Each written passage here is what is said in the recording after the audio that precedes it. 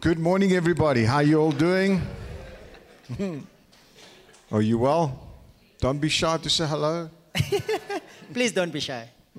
Alrighty, praise the Lord. So you guys would have noticed that Pastor Didi is not here this morning. All right, I received a phone call. I think it was like at 6:45 or something like that. Actually wasn't him. It was Trish. She's like, Bashi. I'm like, yeah, Trish. I know. Don't worry. It's okay. We got it this morning. It's fine. Don't worry, because he had a bit of a throat thing this week. And I think he wasn't able to string like 2 sentences together this morning. But I know he's online. Hey, Deeds. How's it going? Everyone say hi, Deeds. Hey. Alrighty. So who was here last week? More or less. I'm happy. Okay, cool. If you weren't here, did you watch the sermon or listen to the podcast? Anybody? Yes. All of you should say yes. Why? Because you are good disciples. That's what disciples do. They study the word. Amen? Amen? Okay, that was better. So you guys know that, what are we calling this thing? What is the level of your leaven? You know, we're catchy like that. We got like cool names for things and stuff, you know. We're hip. We're happening, you know. I'm joking, but anyway. So we're talking about the leaven that Jesus warned against, right? And the same thing, I mean, in I think it's Matthew 16, he spoke about be wary of the leaven of the Pharisees, all right? Which we're going to look at a bit more this morning. But we started last week at looking at all the different points that a religious spirit carries. Are you with me? Someone who has a religious heart, we were looking at all the attributes that they carry, right? And I think there's about 25 of them. Is that right? Yeah, 25 their deeds listed. It was quite extensive. But I thought this morning we could maybe just finish off. I think we did 17. Yeah. People with the notes are like, yes, you stopped on 17. Okay, thank you. We stopped on 17, so I thought, okay, let's go through it a bit, and then we can go back to Matthew 16 and just talk the guys through why those points sort of come through. You know what I'm saying? I don't know if there's anything else you want to... No, that's good. You good with that? Yeah. All right, cool. So who has all their points? Get your notes out, turn the pages. Look at the person next to you, say, are you ready? Say, is jy gereed? And I don't know any more languages, so yeah, we're going to go. All right? So let's kick off from, 17, I think? Let's just catch up on where we ended. What was the 17th one? 25 points of identifying the religious spirit in us.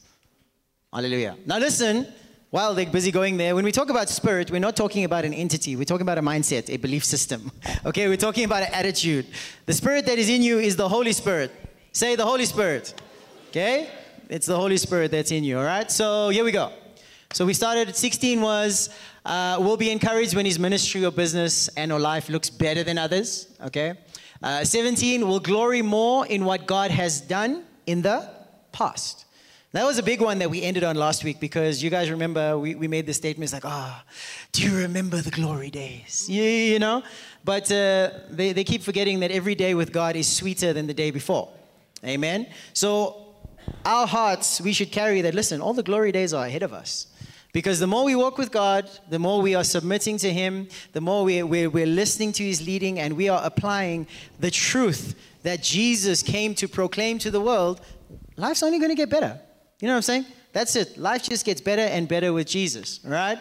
Number 18. I just want to... Yeah, go for it. I just want to say that in the Old Testament, what they did, do you know they used to have a tent called the tabernacle? And inside the tabernacle, they had the candelabra, which had a main stem, and there was light that was coming, and then I'm sure you've seen it. Is it the menorah? The menorah, they call it, but the menorah is not the same because it's got extra. But anyway, okay, but it's like the menorah. Yeah. And so the light would obviously, it would light the area inside. It was called the holies. So what would happen is every single day the priests would come, and they had, like, you know those small snuff boxes? It was exactly that way. And the older people will definitely remember what I'm saying. But anyway, they would take the wick of the day that was used, and they would put it inside the box. And they would trim, and they would keep it. and you could not use it again. Now that's important. And there is a major paradox about life on what I'm going to say now. You see, you can't go back and recollect your past experiences that you've had with God and bring them into the present and try to apply the principles, the voice, the experiences of that past to the present. Because right now you're different. Physiologically you've changed, emotionally, experiences, everything has changed. You can though remember and reconnect that the way that God brought me through then, He's going to bring me through now. But you can't go get the voice of God that was then to use it into the now, because the now has changed and the now is very dynamic. People have changed. The economy has changed. That's why all those things about bringing back the good old days or bringing back the glory of the Old Testament and all those are redundant. Because today, life is dynamic. And what you're going to use today is very different to what is going to be tomorrow. Okay? So that's the paradox. The paradox is, yes, I can use the past, but I can only use it as an encouragement for my present. Nothing more than that. Okay? The minute you go to experience anything in the past, like that's what it reminded me of now as we read this, then unfortunately we are not in this dynamic relationship with God that we are moving with Him. And that's how you and I have been designed to move in life, in connection with Him. Man, I hope you guys understand this. Do you want me to go a bit deeper? Yeah. Is it good? Okay, let's carry on. So even with that point, guys, even when Hebrews tells us, listen, the Word of God is living. You know, it's present in every moment that we're alive because God's alive inside of us. You know, so taking that thing of, that's how I've always done it. You know, that like you were saying, is that the encouragement is that God proved Himself to be who He said He was. Yeah. So the encouragement is He's going to do that again now. He's going to do it tomorrow, and He's going to do it forever. Yeah. Amen?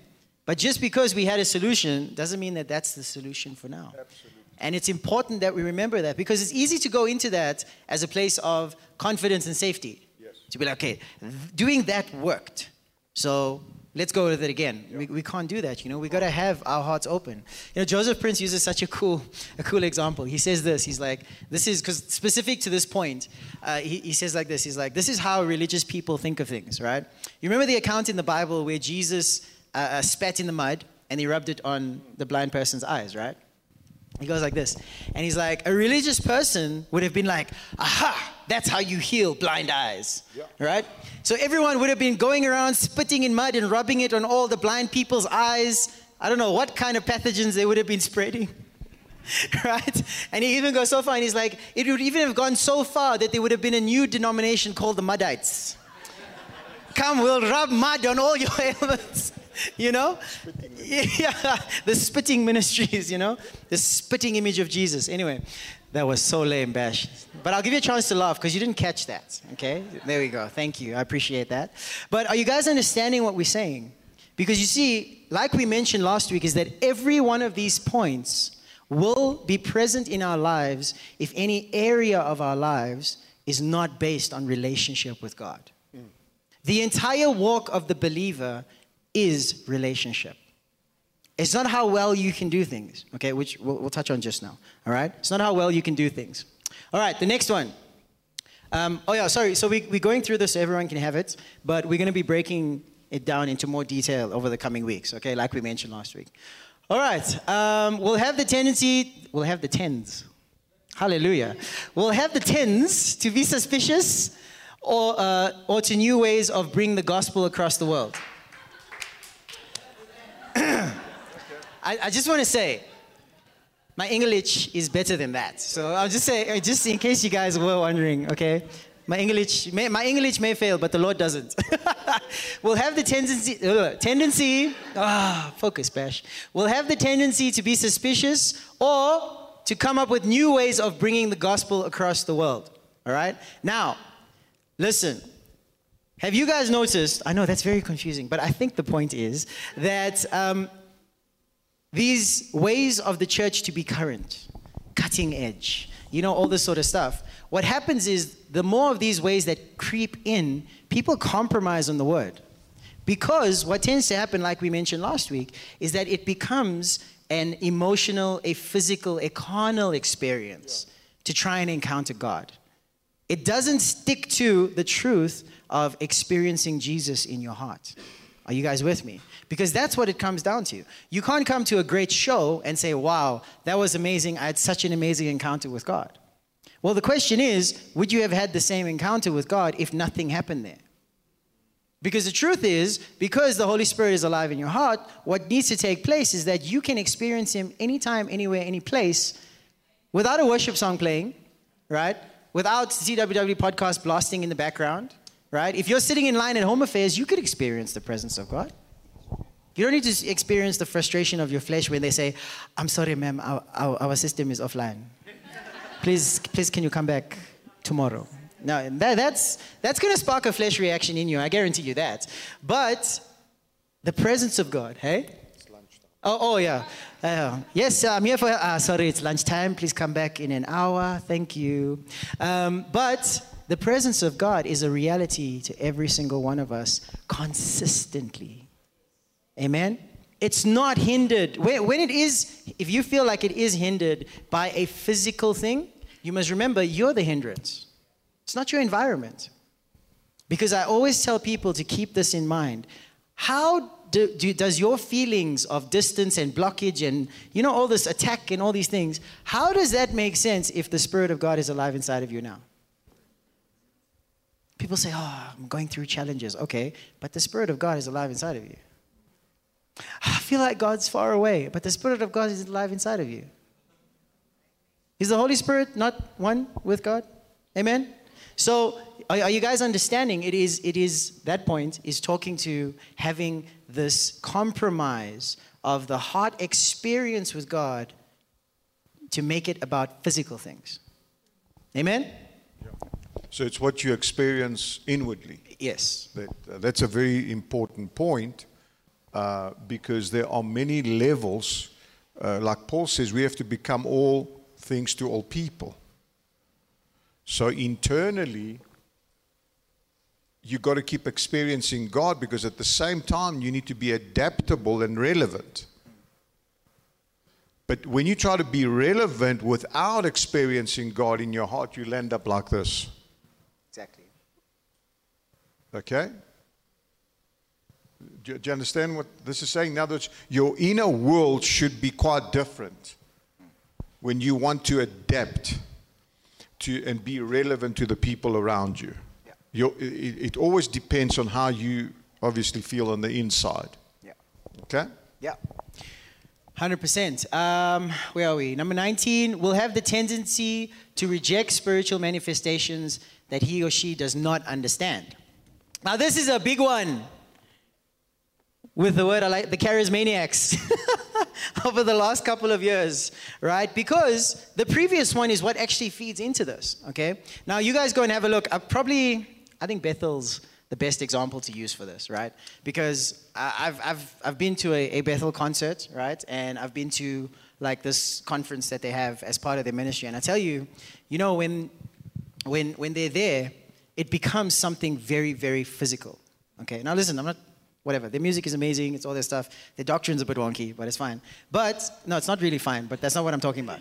But what they do in these scenarios, right, or these settings, these superpower conferences that they hold, is that what they do is that they force such a emotional reaction from people that they start doing all these crazy things, man. I mean, people start... I don't really want to go through the examples, but it gets really hectic. And I mean, if you go and look at these Christian apologists, these guys who debunk all the fake ministers and stuff. Hey, we had a South African who appeared on there, by the way. Okay. Yeah, he is so wonky. He made it on the radar of the international guys. How good is that? Like, geez, guys, like you want to be famous, but choose something better, sort of thing. But it's become this thing that, listen, I want to experience God so much, but they don't open their hearts for the experience. They create it themselves. So have you guys seen that? And I've seen it. Listen, I've seen it where we've led worship, hey? And let's say someone experiences the joy of the Lord, where they start laughing, or they start crying, whatever. I have seen people like so desperate to experience that, they'll just like start. They're like, okay, maybe if I start laughing, I'll experience it. Maybe if I start crying, or maybe if I jump around and all that stuff. Now, that physical expression must happen, like you were saying, internally first. You don't do the physical expression to spark something inside. Are you with me? And now, we have scenarios. What's our favorite dude who swings the coat? Uncle Benny. What does he do in the conference center? He stands up, takes his anointed cloak off, and he goes, Fwah! And then at the top, all the people, like a Mexican wave, they fall over. Da, da, da, da, da, da, da. Right? Now listen, it's the domino effect, the Benny Hinn domino effect. Now listen, the thing is this. We need to understand, firstly, the honor for the one who is administering these gifts. The Bible tells us that the Holy Spirit is the one who administers these gifts, right? So the experience that we are seeking to have needs to first start with honoring Him. Are you with me? And it is impossible for someone to have an experience with the Holy Spirit that is not in line with His character. Right? I mean, some people, like guys, like, when the Holy Spirit comes upon me, I get violent. I'm like, the Holy Spirit is violence. No, come on. Yeah, are you guys with me? And it's because of this sort of lines that get crossed of people so desperate to have an experience but don't want to experience the person. Are you with me? And what tends to happen is that now, if you look at a young Christian who would see a violent expression of the Holy Spirit, they're going to be closed off to whatever the Holy Spirit wants to do. Because imagine the Holy Spirit comes to me and I start slapping people. Then someone says I don't want the Holy Spirit. I don't want to slap people. That doesn't make sense. Are you guys with me? An experience with God will never be out of line with His character.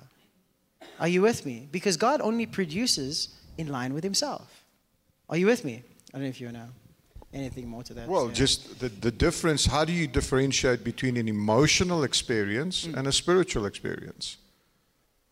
You can come here and you can listen and you can sing to hymns and songs, whatever, but your heart is not engaged. And that's called an emotional experience. You might as well be singing, in anything, you know what I mean? Yeah. Be in a concert. So that's an emotional experience. A spiritual experience has its real roots, and that's what makes it spiritual, in the death, burial, and resurrection of Jesus. That's it. And once you believe that in your heart, and when I say, remember, when we use the word believe, we don't use it lightly, Believe means when your deep-seated feelings inside of you and your thoughts have aligned. Usually you have, the information that comes that says death, burial, and resurrection. Okay, but if you need to process that into your daily life, what does it mean to you?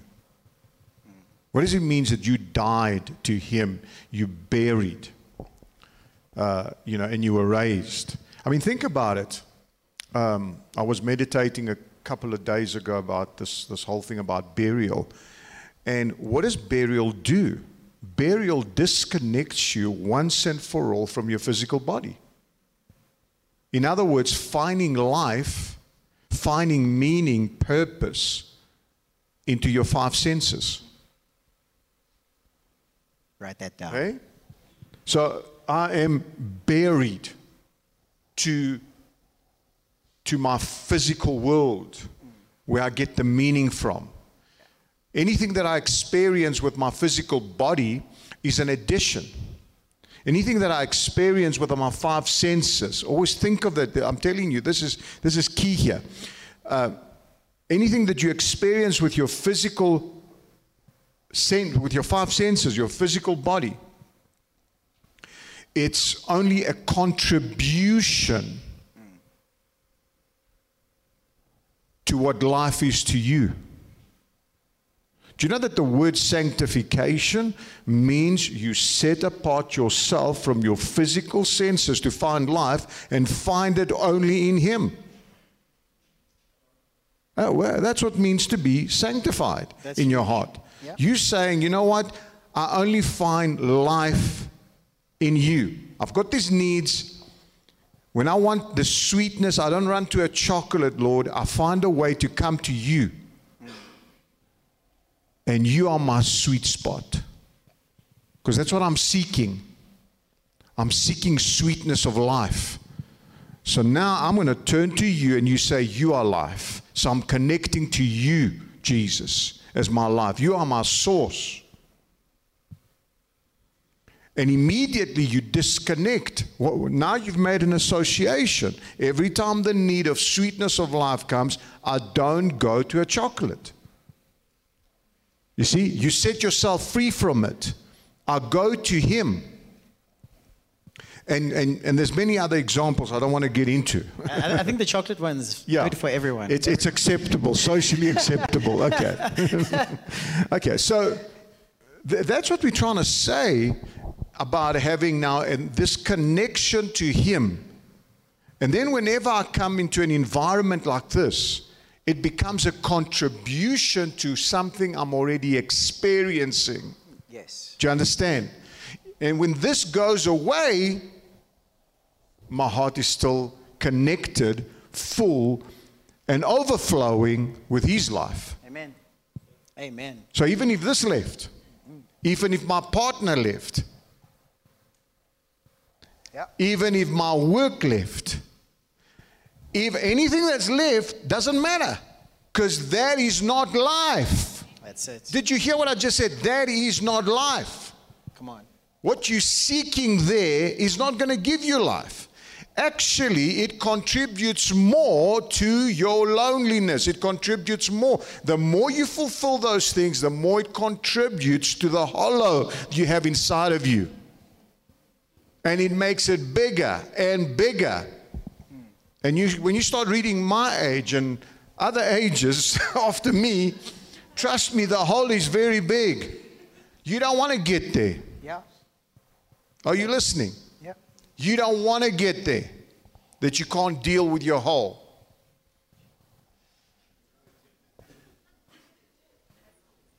It's a big deal.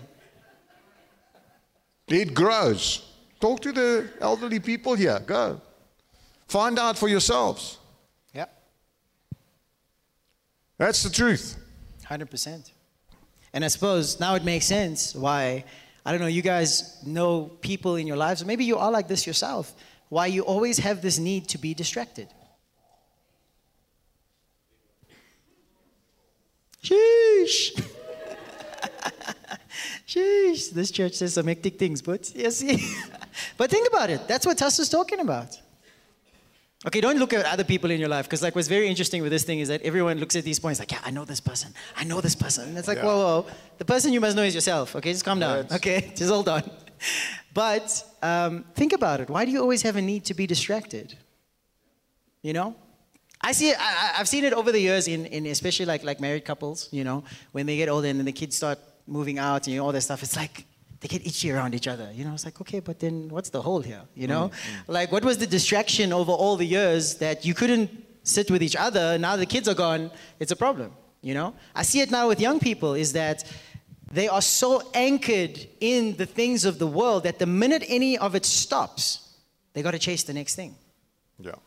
It's the next thing to be educated in. Yeah, the next fad. It's fashion, it's beauty, it's health and fitness, it's cars, it's money, it's relationships, it's all these things, and they're constantly chasing. They can never ever be still. They can never ever not have an itch like, you know? They'll sit still for a second, because the minute they sit still and they stop being distracted, boom. Yeah. This thing is screaming, hello, I'm dying here. Help me, please. You know? Are you guys with me? So we gotta, this is something that's very deep, guys. It's very, very deep, because if we don't address this thing, we go from one distraction to the next. And one more thing, I think, please just get away from this being, you know, the church here, the building. No, hold it closer. It's a bit soft. Oh, okay. Yeah. Sorry. Oh, your chair's on it. There you go. You must see yourself as the church, me. inside of me. I am the church. So you wake up in the morning and you connect with yourself. Okay, what is the church going to do today? Because remember, the word church means you've been called out. So I've been called out from my own personal darkness. The darkness is serving myself. So who am I going to serve today? Because I am the church. I'm supposed to be now inside of me the light. Amen. See, immediately that begins to deal with your heart so that you don't get into this leavens that it's talking about here. Because you say, I want to live expressing Him to the world around me. And that's how you know whether you are in the spirit or whether you're in the flesh. That's how you know. Actually, it's very simple. Yeah. You know that because you're experiencing God now, you've connected with Him in whatever way. You read the Word, you worshipped inside of you, you meditated, you saw yourself in Him. Now you ate of Him enough. And by the way, what are the 7 sayings of Jesus? He says, I am the way. You know how we interpret that? Well, how as believers, well, I'm going to go do my own thing and let the way come and enlighten my way. Make my way happy. Yeah. That's how we interpret it. Yeah. I am the resurrection. So I live in my selfishness and somehow God is going to come in and resurrect my life and make it better. It doesn't work like that. See, we adapt to Him. He is life. We don't ask God or Jesus to come to adapt His life into our lives. It wasn't made that way. You were never made that way. You were made to be connected to Him as the source. You're not a source for Him to come and bless your life. Do you understand that? It's only designed for you to experience your life being blessed when you connect to Him as the source. Amen. Amen. What's so difficult about that? Yep. It's not. It's actually very easy. So God is calling us every day. Come. Spend time with me. Sup with me, it says. Eat of me. Amen. Eat of what I've done to you. The new identity I've given you. And out of that, you will see that all your needs are going to be met. Amen. From that mindset that you're going to have. Because now you're going to be in the light. And who's ever in the light has got no darkness in them. Yeah, that's it. That's what God is calling you daily.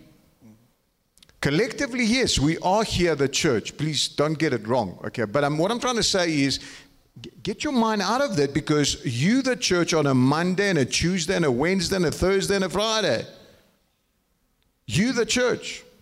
And you're supposed to, whatever you do here, you're supposed to minister to your friends and to your family, specifically in your home. How do you treat your parents? How do the parents treat the kids? That's the church, people.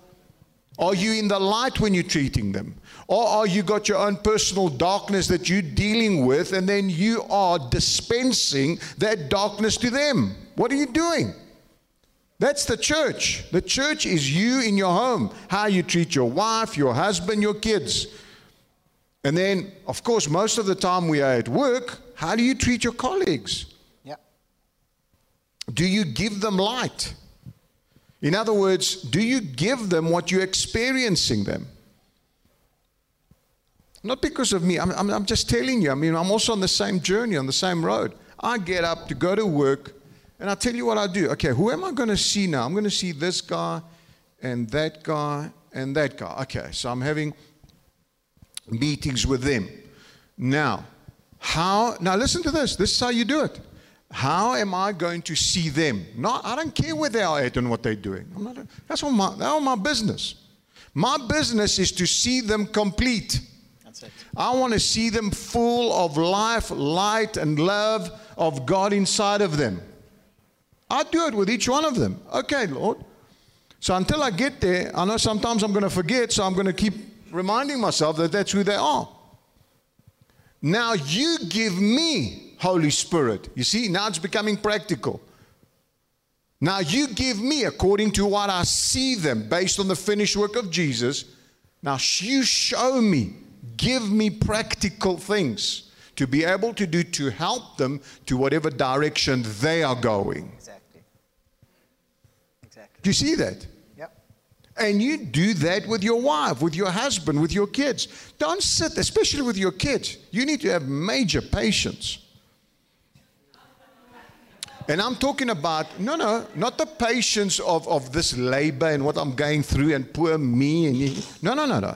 The patience to be able to see them beyond where they are at. That's it. Because they might be taking drugs. Face the reality. They might be going to wherever they are going to satisfy their needs. You can't see them where they are at. You got to see them where Jesus sees them. You got to see them full of the life of God inside of them. Amen. Amen. That's how you need to see them. And you're going to treat them according to the picture that Jesus gave you. Amen. And it's going to take maybe 20 and 30 years. But you're going to be tenacious and faithful to what you see. Because remember, there's another paradox here. I know this has got nothing to do with leaven, but let me tell you something. Sin is also leaven. But anyway, so you need to see it. If you don't see it, you're sinning against them. You're supposed to see where they are supposed to be. I don't like that. Well, I don't like it either, but that's the way it's been designed. It's like you're saying, I don't like the law of entropy. When you break an egg, I'd like it to come back. Well, it doesn't. Sorry, it doesn't come back. Doesn't become an egg again. You know what I mean? It broke. That's the way it is. Okay? So I need to do it the way God told me to do it. That's it. I must align myself with it. Sorry, I've taken long, but I mean, I just sensed in my heart this is something that needed to be said. Yep. Yep. So you are the church. That's it. You've been called out from your own personal, emotional, physical, spiritual darkness that you have. Things that you've done in the past. You got to clean up yourself, man. In the morning, clean up. I don't care what you've done. Yeah. I don't care what guilt-ridden feelings you're having. What are you going to do? Like we all do. We all have felt guilt. You give it to Jesus. Exactly. When he took that guilt, that shame, whatever it is, that abandonment, he took it out of the way. And you know what? When he took it so well and absorbed it, he became it, and he lived his life with that emotion until it killed and destroyed him. That's what you need to see. When he took that feeling, he took it, he became it, and he lived it. With it until it killed him. So what are you doing with it? Law of double jeopardy. It's already been paid. That's it. Why are you taking it on yourself? You need to let it go. You need to be free to feel his love and his life. So today, you can give that life to other people. Exactly. That's your mission. That's your purpose. Just in case you didn't know, why am I here? What am I doing? You know those 3 questions. Well, now you know. What's my destiny? I'm here. Yeah. I'm here. You know, I used to hate those things, you know. Why am I here? Why do I exist? Okay. Because I didn't know either, by the way. So I used to hate things that I didn't know how to give answer. Well, now we know why we're here. Yeah. We're here to connect to him, experience his life, and give it to other people. Amen. Amen. Yeah. That was beautiful. And that actually leads us to the next point. Because, look, number 20 says, we'll overreact to carnality in the church. What's overreact? Oh, no, brother, you did something. We are excommunicating you. There's no hope for you. We'll look at you one day when you're burning in hell from heaven. Hey, you know. And the truth is, listen, that happens. Trust me, that happens. We've had people come to this church and say, my church says I'm unsafe because I got a tattoo. I'm like, what are you saying? He's like, yeah, they said God's grace can't save me. And I'm like, okay, I don't know what Bible they're reading from, but that's not how it works. Okay, but like you're explaining now, someone who is overreacting to carnality. Now, carnality has typically been defined as, okay, you're doing wrong things, right? But it's not. Carnality extends to someone who's stuck in the five senses. Like when the Bible tells us, don't be carnal, right? It's talking about that your experience of life must not be in your five senses, okay? It needs to be in your heart connecting to Jesus, right? So someone who is having an overreaction to this carnality is someone who is carnal themselves. Because you see, someone who's overreacting to that has not seen that person the way Jesus sees them. And you can't see that person the way Jesus sees them because you have not seen yourself the way Jesus sees you. Are you with me? You see, people who are incredibly carnal and carrying around that condemnation and their guilt, they feel more righteous when they condemn others. They feel more righteous if they can make sin increasingly sinful. I'm like, really? So let's make something bad even more bad in hopes that the bad gets good. Excuse me? But Romans tells us, what is it? It says, where sin abounds, grace abounds all the more. In the Greek, super abounds, right? So we can see here now that what Taso was explaining with the focus is that even when we see people in their mess, okay, you there. Must I make a noise about it that you're there? Is that going to help you get out? Or do I say, listen, Christ has a vision for you. The quality of life that you can experience in Jesus is so much higher than what you're experiencing now, than what you're finding yourself in now. But someone who has not dealt with that reaction in their heart, in their own heart, because they believe God's reacting to them like that, will just automatically pass that on to people. Oh my gosh, you're caught in sin. I was like, well, hello? Did you not read Romans? It's in my members, but help me to get on the way so I can die to this stuff. Are you with me? That's our purpose, that we receive this word, we make it real, and we give it to people. And this is why Christians whose primary focus is to live right, are always useless. I'm serious. They are no different from the world. Because all they have to give is self-righteousness. Jesus himself said, unless your righteousness exceeds that of the Pharisees. What's he pointing at? He says, get over yourself. You have nothing to give people. He is the one who has to give people. Are you with me? Has to give to people, sorry. But in order to do that, we must receive from him first. Our objective, like you were saying, those meetings that you have, and you go and you know, okay, I'm going to see this person.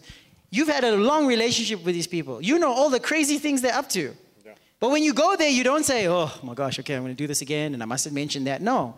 You must go there with a pure, free heart. Because, Lord, I see this person as you see them. I can see the potential in them. And today, I will be that person that is listening to you to take them one step closer to that. That's the key. Are you with me? Man, in the beginning, I struggled with this. Because I struggled with it myself, obviously. But I mean, Didi in the beginning, see, these chaotic people would come in and he's like, yeah, this person's joining us now. I'm like, dude, what are you doing? This person, how are we going to get anything done? He's like, I know, but don't worry. The Holy Spirit's saying there's a purpose here. They're going to be okay.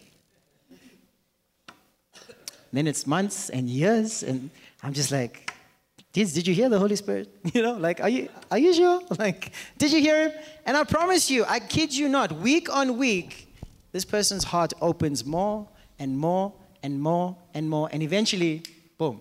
That same vision that the Holy Spirit gave us for them, they eventually end up walking in it. And that is how you save a soul, guys. You don't save a soul by saying, hey, that thing's hurting you, stop doing it. If you don't stop doing it, God doesn't love you. Oh, please, get a better song. That is like a 40s hit that it just needs to die, okay? The song is the gospel. That even though your own heart may fail you, God's greater than your own heart.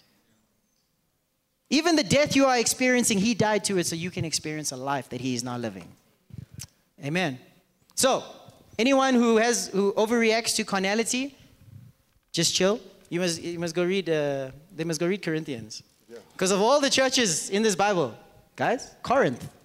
Crazy. You know what Paul tells them? He doesn't tell them, sis, you're disgusting. God doesn't love you. You're not saved. You know what he tells them? He says, do you not know that your body is the temple of the Holy Spirit? Yeah. Listen, you go read what they were up to. The reaction would have been just for him to say, I'm sorry, the grace of God can't work for you. But he doesn't say that.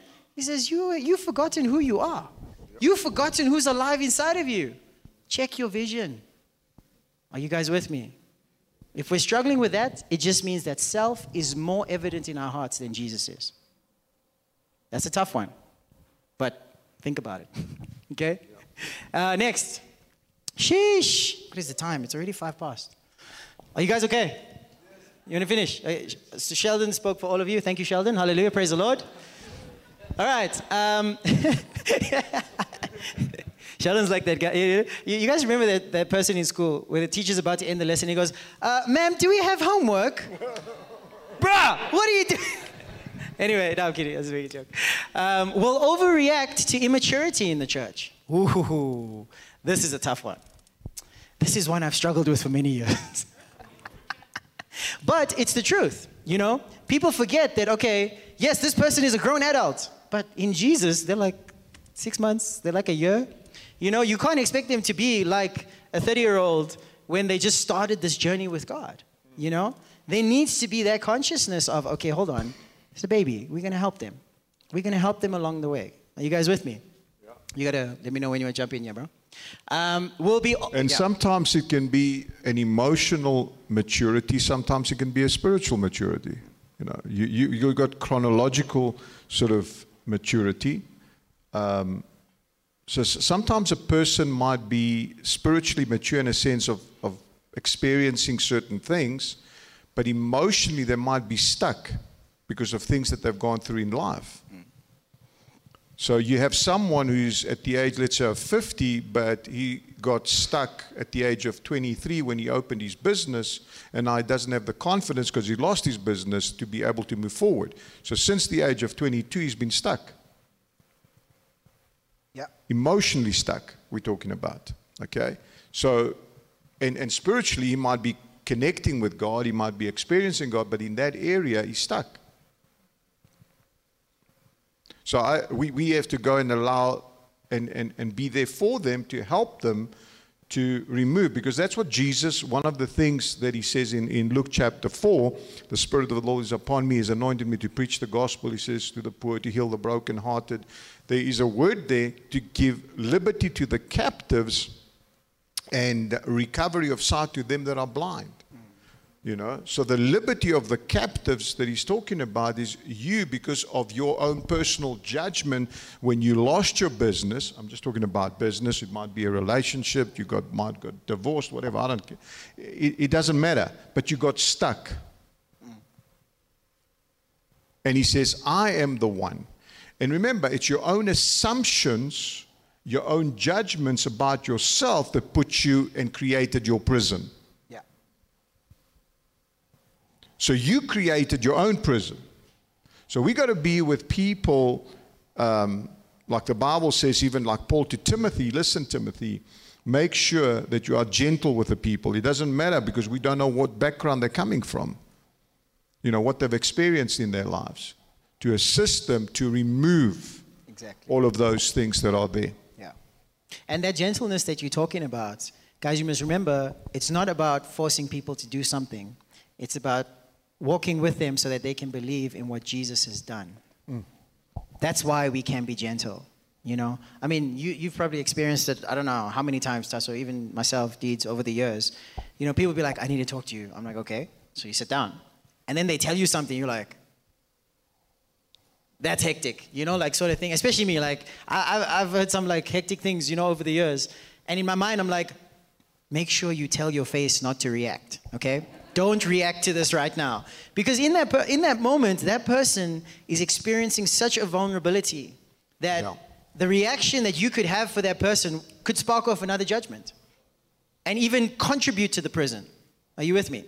So in that moment, the only way you can have gentleness, you can have patience. You know, the fruit of the Spirit that Galatians 5 tells us about is if you're free from these things. Because your mindset's not going to be, I got to tell this person they need to stop this. You know, your mindset has to be, okay, Christ is the answer to what's going on here. He is the one that needs to lead. Are you with me? He is the one now that needs to be at the center of what this person is looking for. Absolutely. Amen. Yeah. Okay, next one. Will be overly prone to base evidence of God's approval on manifestations. Sheesh. Sheesh, yeah, this is a big one. All right, how many of you know, it's a huge church, it must be good.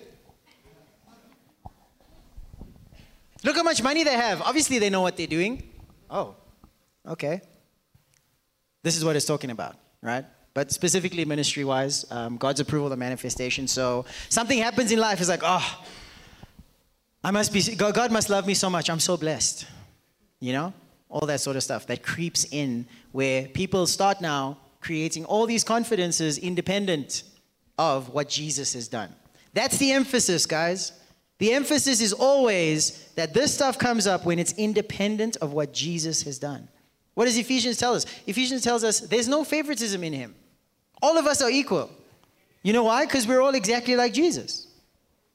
No, but then why this one is like this and that one's like that? What about me? Well, it's like, okay, if we're all equal in Jesus, how much of that have you chosen to experience? Yeah. It's the same thing available to all of us. You know what I'm saying? That same identity, that peace, that assurance, right? It's all available to all of us. But people use this. You know when you get those SMSs? Omo, lucky draw, you have won 750,000 rand. This is the favor of the Lord, yes. Omo is going to give you 750,000 rand. Imagine, you know? It's that sort of stuff, guys, is that we look to carnal things for as confirmation is God's approval. Another way that we can look at it besides ministry is when you have got sickness in your body. And so bring it down to your personal life. So you believe something in your heart, and notice what you do. You always check externally. Well, I'm not healed. Therefore, healing is not mine already. See, faith is not the external evidence. Doesn't say that. Faith is me getting into my heart and trusting that Christ who lives in me is the healer. And if I have him, I'm experiencing his life, which is his healing. So until I make that a reality internally, notice, it's the substance of things hoped for, the evidence of things not seen as yet. Hey? Doesn't it say that? So when I capture it, when I make it my own internally, when I possess it internally, and it alters my sense of self because more time I spend in seeing myself healed, and use the word like Bash said, distraction, and looking at the pain, looking at the physical evidence, that will change my internal reality.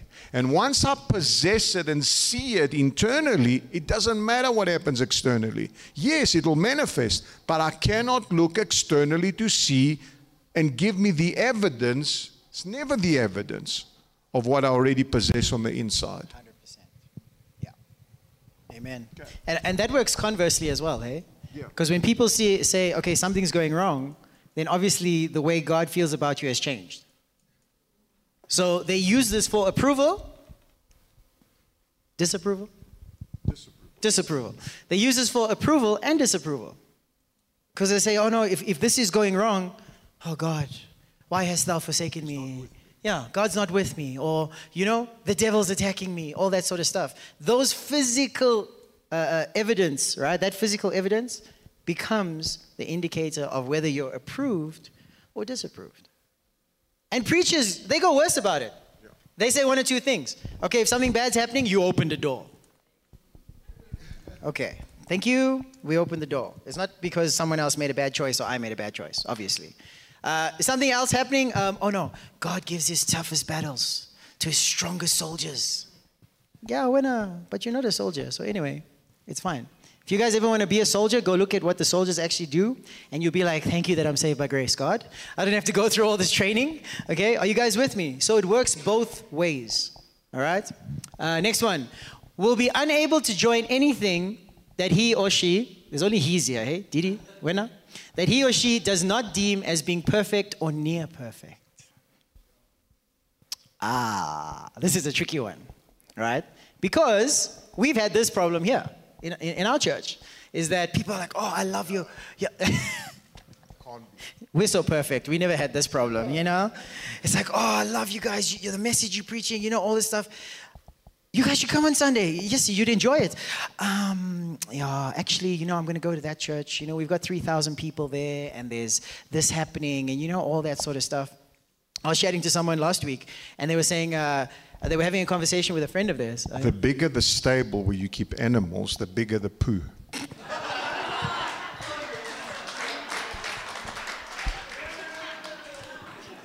By the way, that's in Proverbs. I'm not quoting. I didn't make this thing up. It's there. God said it. So with his stable, he says, and there's animals, you're always going to have poo problems. Where there's people, there's going to be problems. That's all he's saying. So I'm just saying the bigger the stable. Jeez, it's a deduction. Yeah. I even forgot my point. Okay, sorry about that. Oh, wait, I got it. Okay, I got it. I was talking about, she was talking to a friend about church, you know? And she was saying this church, and she was like, yeah, no, it's so cool here. And the friend said, okay, what do you like about it, your church? You know, what's so amazing? And the only thing she spoke about is how she has learned to connect with God. How she has learned who God is and how that has affected her life, you know? Friend responds over her head like this, and the friend's like, yeah, I just love it so much because, you know, it's the community and everything is so organized. It never mentioned God once about her church. Imagine you talk about your church and you don't mention God. Sheesh, that's a heavy one, right? But that's one example, right? But you see, we carry all these things, our own internal standards. Is like, no, I'm not going to go to that. No, shame. You know, I had that before, where I didn't want to go to something because I knew, I'm like, no, it's going to be a schlep. And the Holy Spirit's like, you're going to go to this thing. I'm like, but why? Anyway, I'm like, okay, I'm going to go because he's got a plan, you know? So obviously he wants me to go. I get there. I already purposed I'm going to have a bad time, right? I've been like that in my life. Purposed I'm going to have a bad time. I get there. Next minute, someone there starts opening their mouth about something. The Holy Spirit's like, right, talk to them. I kid you not. That entire evening, everyone's life got touched by God in a way that was so unique. It was so beautiful. You know? This is why the principle is being Spirit-led, guys. We don't do things by our own internal standards. Are you with me? When we went to Soweto, right? We went to Soweto to do our outreach, okay? And then we get there, it's a tent. Now, we used to mega church, you know, hey, stages, sound, smoke machines, you know, everything. We get there. And we're looking at this thing. And these guys are busy digging. We're like, what you doing? He's like, no, we're making a stage. I'm like, oh, okay. So they're digging up the ground and they're putting the bricks in, you know, all this stuff. The stage was probably a fifth of this size, and we had like an 8-piece band, you know, all this stuff. So we get on there and we're like, okay, we're here. Then it starts raining. Now this tent is on the ground in the mud. It's crazy. That was, and when Didi comes back, you can ask him. That was the night he got struck by lightning. You remember? You were there, yeah. But you know the story. He was struck by lightning. Well, a little bit off it, but he can tell the story. Through the mic, actually, yes. It came down the pole and it went through the mic. And we all closed our eyes, and when we looked, Didi was gone. We're like, yo, did he get raptured? Meanwhile, he just jumped in that corner. I'm like, are you okay? He's like, my teeth are buzzing. I'm like, okay, that's cool, bro. That's the anointing. No, it's the lightning. But I kid you not, we were there, and all we did was, we're like, okay, Holy Spirit, everything sounds wonky, everything feels bad, but you told us come here. What do you want? And guys, I kid you not, everyone in that tent was so hungry for God that they had such an experience with him, it changed their lives. Are you with me? So you can see that the reason why we're talking about these things is not because we're condemning or we're guilty. We're trying to show you guys what a limitation it creates to the experience of life that you can have. That's the thing, guys. You cannot hold on to any of these things because you are missing out on the abundant life that Jesus wants you to experience. Amen? Amen. Okay, where are we? Last two. Yeah, we'll be overly paranoid of the religious spirit and quick to recognize it in others and not in himself. Sorry, on 23, that's what I wanted to say. Remember, perfect, and you used the word before, is the word for right. You know, what is right to me is actually perfect. Yeah. Is it? See, and that's the whole sort of false thing of Christianity. We're looking at life, right and wrong. Yeah. And we're not looking what will give life and what's going to give death. Exactly. Deuteronomy 30, that's what he said. He didn't say choose right or wrong. He says choose life or death. Exactly. Am I right? Yep. Yeah. 100%. So what we deem as perfection is based on what we see as right. Big difference. Big difference. When I'm choosing the way he says I must do it, and the word perfect, remember in Matthew, is it 5 or 6 where he says, be perfect as your Father is perfect. Yeah. Hey? Do you know what that word means? That means having the ability to walk in love in every situation, to see the value on the other person. Yeah. So it's got nothing to do with perfection in how I'm doing it, because every time you do something perfect and right, it's about selfishness. Yeah. How it makes you feel. Yeah. Okay, sorry. Ed Elliott actually says something amazing about that. He says, when Jesus was talking about be perfect as your heavenly Father is perfect, he says, be perfectly loved as your heavenly Father perfectly loves you. Awesome, yeah. Be perfectly loved as your heavenly Father perfectly loves you. That's a big difference. But anyway, write that down. Okay. Next. Will be overly paranoid of the religious spirit and quick to recognize it in others and not himself. I think or herself, yeah. Didi. I feel like he's skewed this thing a little bit. No, okay.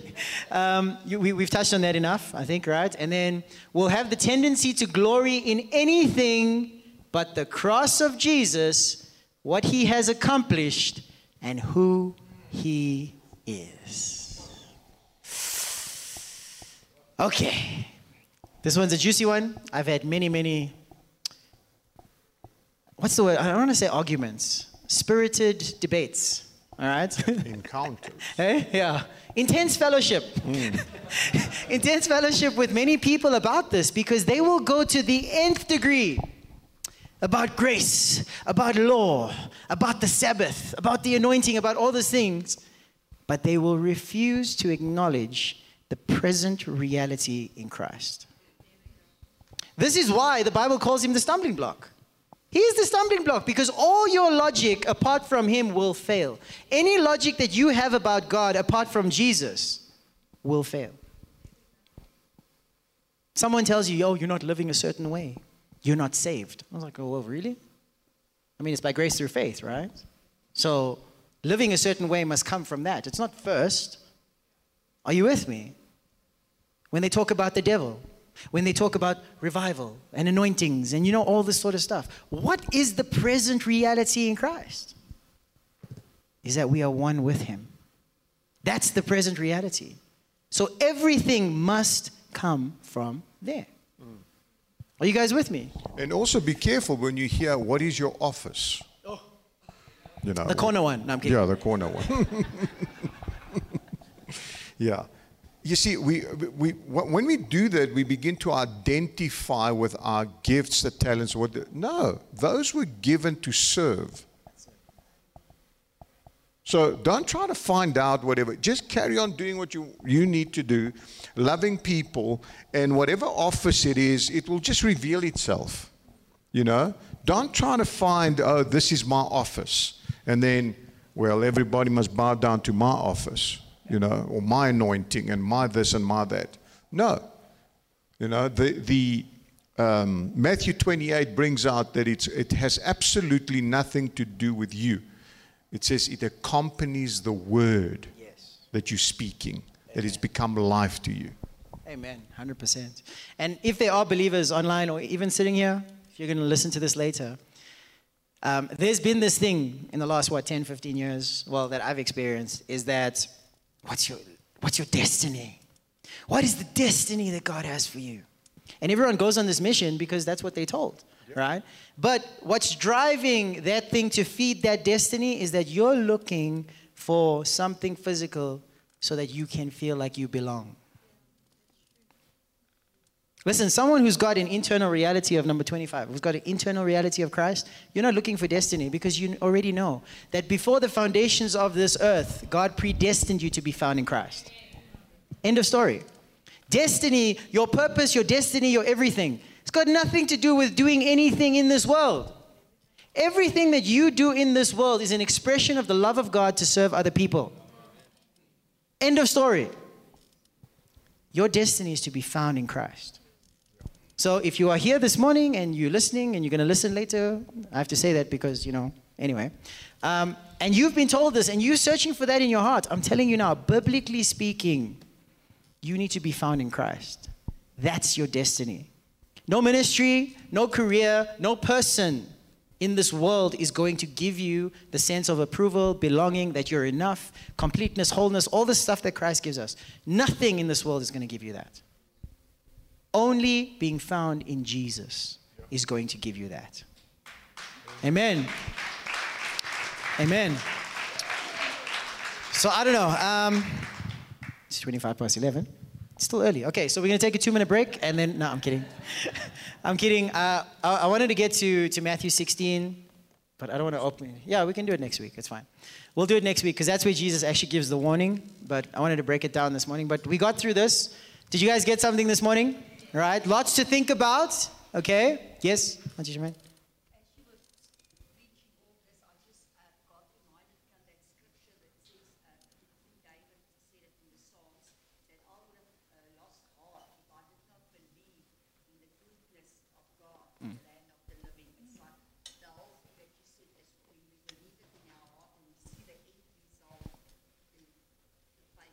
Yeah, amen.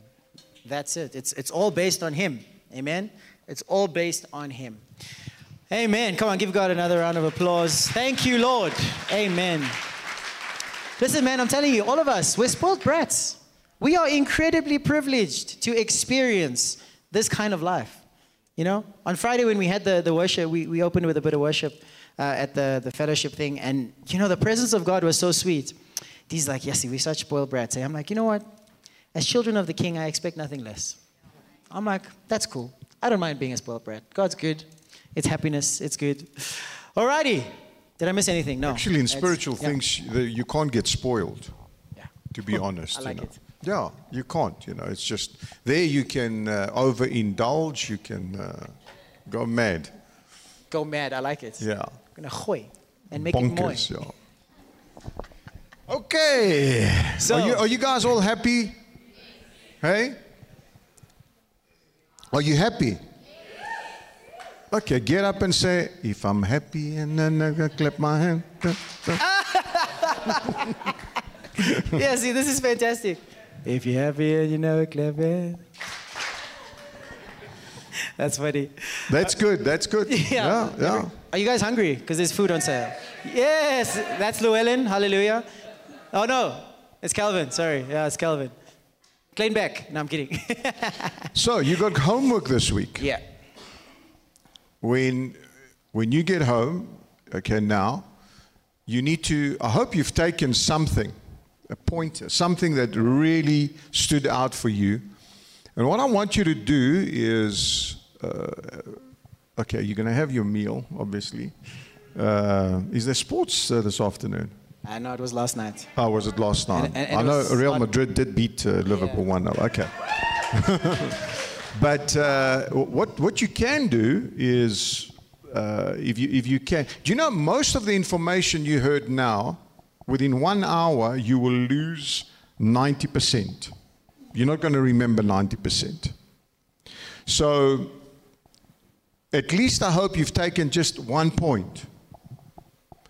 So what I want you to do is take that point and think about it, and then, go lie down maybe, or just while you're relaxing, and just begin to see yourself living that point.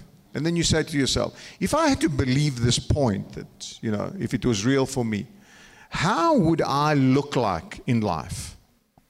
If I had to live on that point, okay, and if I had to experience the point's emotions, what would my life look like? What would it be like living that way? What type of choices would I make if I felt that way? Okay, would you do that?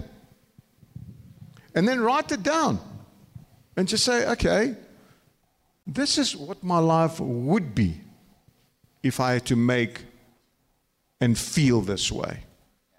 Then give yourself permission. Am I willing to do that? Say to yourself, am I willing to go there? And if you are, that's when you're going to experience the power of the Holy Spirit. Amen. If you're willing to go there, because now you saw a trailer of your life. You know what I mean? What could it be? Would it be? So the minute now you take it and you say to yourself, okay, I'm contemplating here. There's some kind of a reality that I could be like. If I, notice, you can choose that. Because most of us, we think we're victims. You can choose that if you want to. And if you do, only then, listen to me, not before, then the Holy Spirit comes and gives you strength, gives you wisdom, gives you knowledge, gives you guidance. Yeah. If you don't do it, then He's going to override your will. He can't override your will because you're in authority here. So you've got to go there, make the decision, and allow the Holy Spirit to give you empowerment. Please, for the good of the body of Christ and for yourself, do this exercise. It'll help everyone. Okay. Are you good with that? Amen. Hey? I'm good. I'm good. You're good? They're good. Yeah. They're clapping their hands. So praise the Lord. All right, guys. So much love, grace, and peace. I don't know. I feel like no one wants to leave. Or is it because we're talking? It's us. Oh, is it us? We're feeling good. It's us. It's not you. We understand. It's all good. But please, have an amazing week ahead. Have a fantastic Sunday. Everywhere you go, let your conversations be full of grace and seasoned with salt. All right? And please, every day practice what we're teaching you now. Do your homework. I'm going to have a homework not done stamp next week. If your homework's not done, I'm going to stamp you. Okay? But have a great week. We're going to be back here on Wednesday. And grace and peace. Amen. Lovely being with you guys.